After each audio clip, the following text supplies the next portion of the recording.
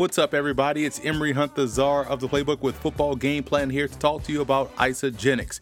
Isagenix is nutritional cleansing, which is a lifestyle upgrade. It's an easy-to-follow system that burns fat, supports body systems, and promotes lean muscle growth. The solutions it provides are weight wellness, performance, energy, and health aging opportunities. Start now and transform your life by reaching out to Health and Prosperity Coach Jen Paterno at jenrachelle@gmail.com. That's JenRachelle@gmail.com, or shoot her a text at 862-220-6611. She's also on Twitter at Isagenix Coach. That's ISAGENIX Coach. Isagenix, solutions to transform lives.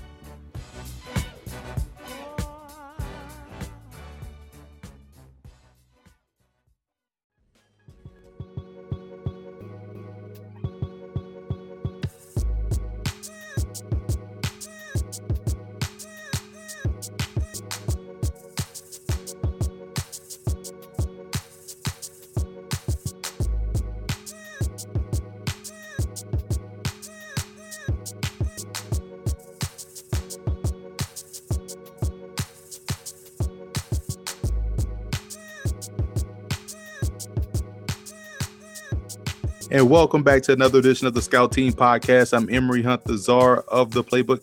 As always, you can follow me on Twitter at FBallGamePlan. And if you're not subscribed to our iTunes station, go on iTunes, look up Football Game Plan Podcast, and leave us a 5-star rating. And keeping with our 2018 NFL Draft prospect interviews, on the line right now, I have Quadri Henderson of Pitt, one of my favorite players of watching college football. Quadri, I appreciate you taking time, man. No problem. Thank you for the call. Versatility is the name of the game. You running back, receiver, kickoff returner, punt returner. When you came into Pitt, was that the plan for you, or did that kind of evolve over the time that you were there? I think it all started in high school. You know, I played all of those positions you just mentioned. You know, that carried over into college. So I basically did the same thing in college. So they see my versatility. They used me any way they could. Man, I was at that Thursday night UNC game, and I just kept thinking to myself up there in the press box, like, geez, dude gonna get tired going in those jet sweep motions, like going back and forth. At some point, he gonna pass out. But you know what? That's one unique part about your game, because, you know, I played running back in college, and I only had to worry about one thing. So I know a lot of prep goes into playing, but playing 3 to 4 positions, I couldn't even imagine what prep you went through during the week. How was that process, or a week of practice? What did that look like for you in preparation for a game? Oh, I kind of got used to it. You know, just being at practice every day, working on those motions, like you said, it's a bunch of conditioning. But after a while, you get used to it. So, you know, like during practice, you know, we got a bunch of reps at certain plays on certain down and distances. So, you know, I kind of got used to it. So it wasn't too much to handle. You know, I really got adapted to the playbook and adapted to all the motions and running back and forth across the field before the snap. So, you know, I never got tired of it. One thing I think a lot of people don't understand the nuance. They hear returner and they just think, oh, that's easy, or it's just one thing. But, you know, there's a difference between being a kickoff returner and punt returner. Can you explain the differences between the two for those that may not understand? All right, I'll start with punt returner. Punt returner, you know, your main job is to catch the ball, secure the ball. On punt return, you know, you got two jammers on the outside. And in college, it's different than NFL. In NFL, they usually play with 2 jammers on both sides.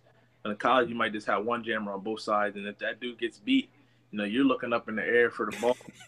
People are a lot faster in college. You know, you miss that one block on the line of scrimmage. Now you're looking down and looking up at the ball and trying to see whether or not you should catch it and run, or just call it fair catch, rather than kickoff return, where you know you got blockers in front of you. You know you got time to catch the ball regardless of where it's kicked at. You know, and on punt return, somebody might miss the block and you might just get clobbered, you know, back there. rather than kick return, you know, you got 10 other guys in front of you blocking, so you know you don't have to worry about taking a hard hit. See, I think Pitt is one of those programs where, you know, a lot of people don't talk about it, and you find this a lot when you have these type of programs in major cities. I grew up in New Orleans, and Tulane was the same way.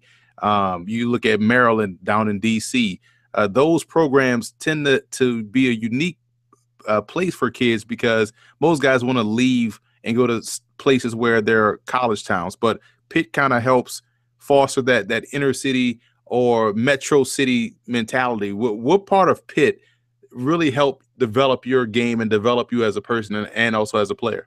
Let's say everything, every part of Pitt. You know, as far as the coaching staff to the academic advisors, you know, it was basically like a big family up there. You know, that's one of the reasons I committed to Pitt. You know, when I went up there on my official visit, you know, they just treated me like family. And I was like, man, I'd rather be here than somewhere else that doesn't treat me like family. So, you know, with everything about Pitt, like as far as the coaching staff, you know, they're like another father figure to you. You know, I'm 5 hours away from home. You know, they're like another father figure to you. So, you know, that played a big role in my life at Pittsburgh. So that's really why I chose to go there.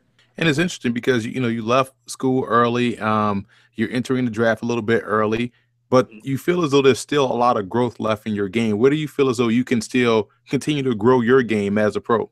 Like you said, there's definitely a lot of room for improvement in everybody's game. But, you know, I feel like I need to get better at my blocking, you know, my run blocking, you know, cleaning up routes, and I can catch.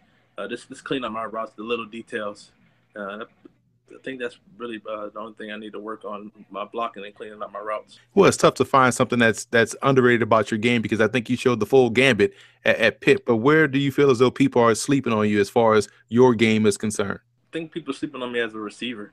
You know, I really didn't have that opportunity to showcase my abilities at Pitt.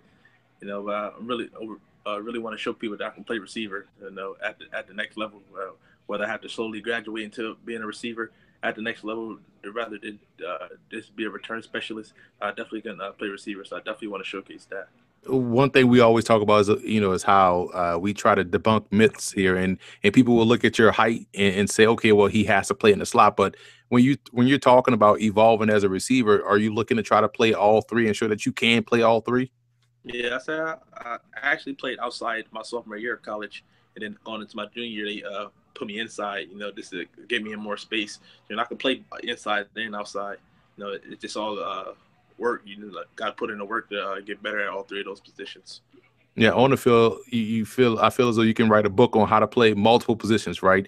But we know football kind of teaches you, a lot of different life lessons. What would be the biggest thing you would say football taught you? You know, to value every moment of the game.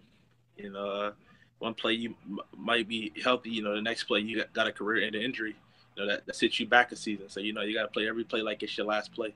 So basically, just to love the game, love the process, and go out there and give it your all. Where are you training right now? I was training at Fort Lauderdale at XPE with Matt Gates. And you guys got a pro day coming up, correct? Yeah, March 21st.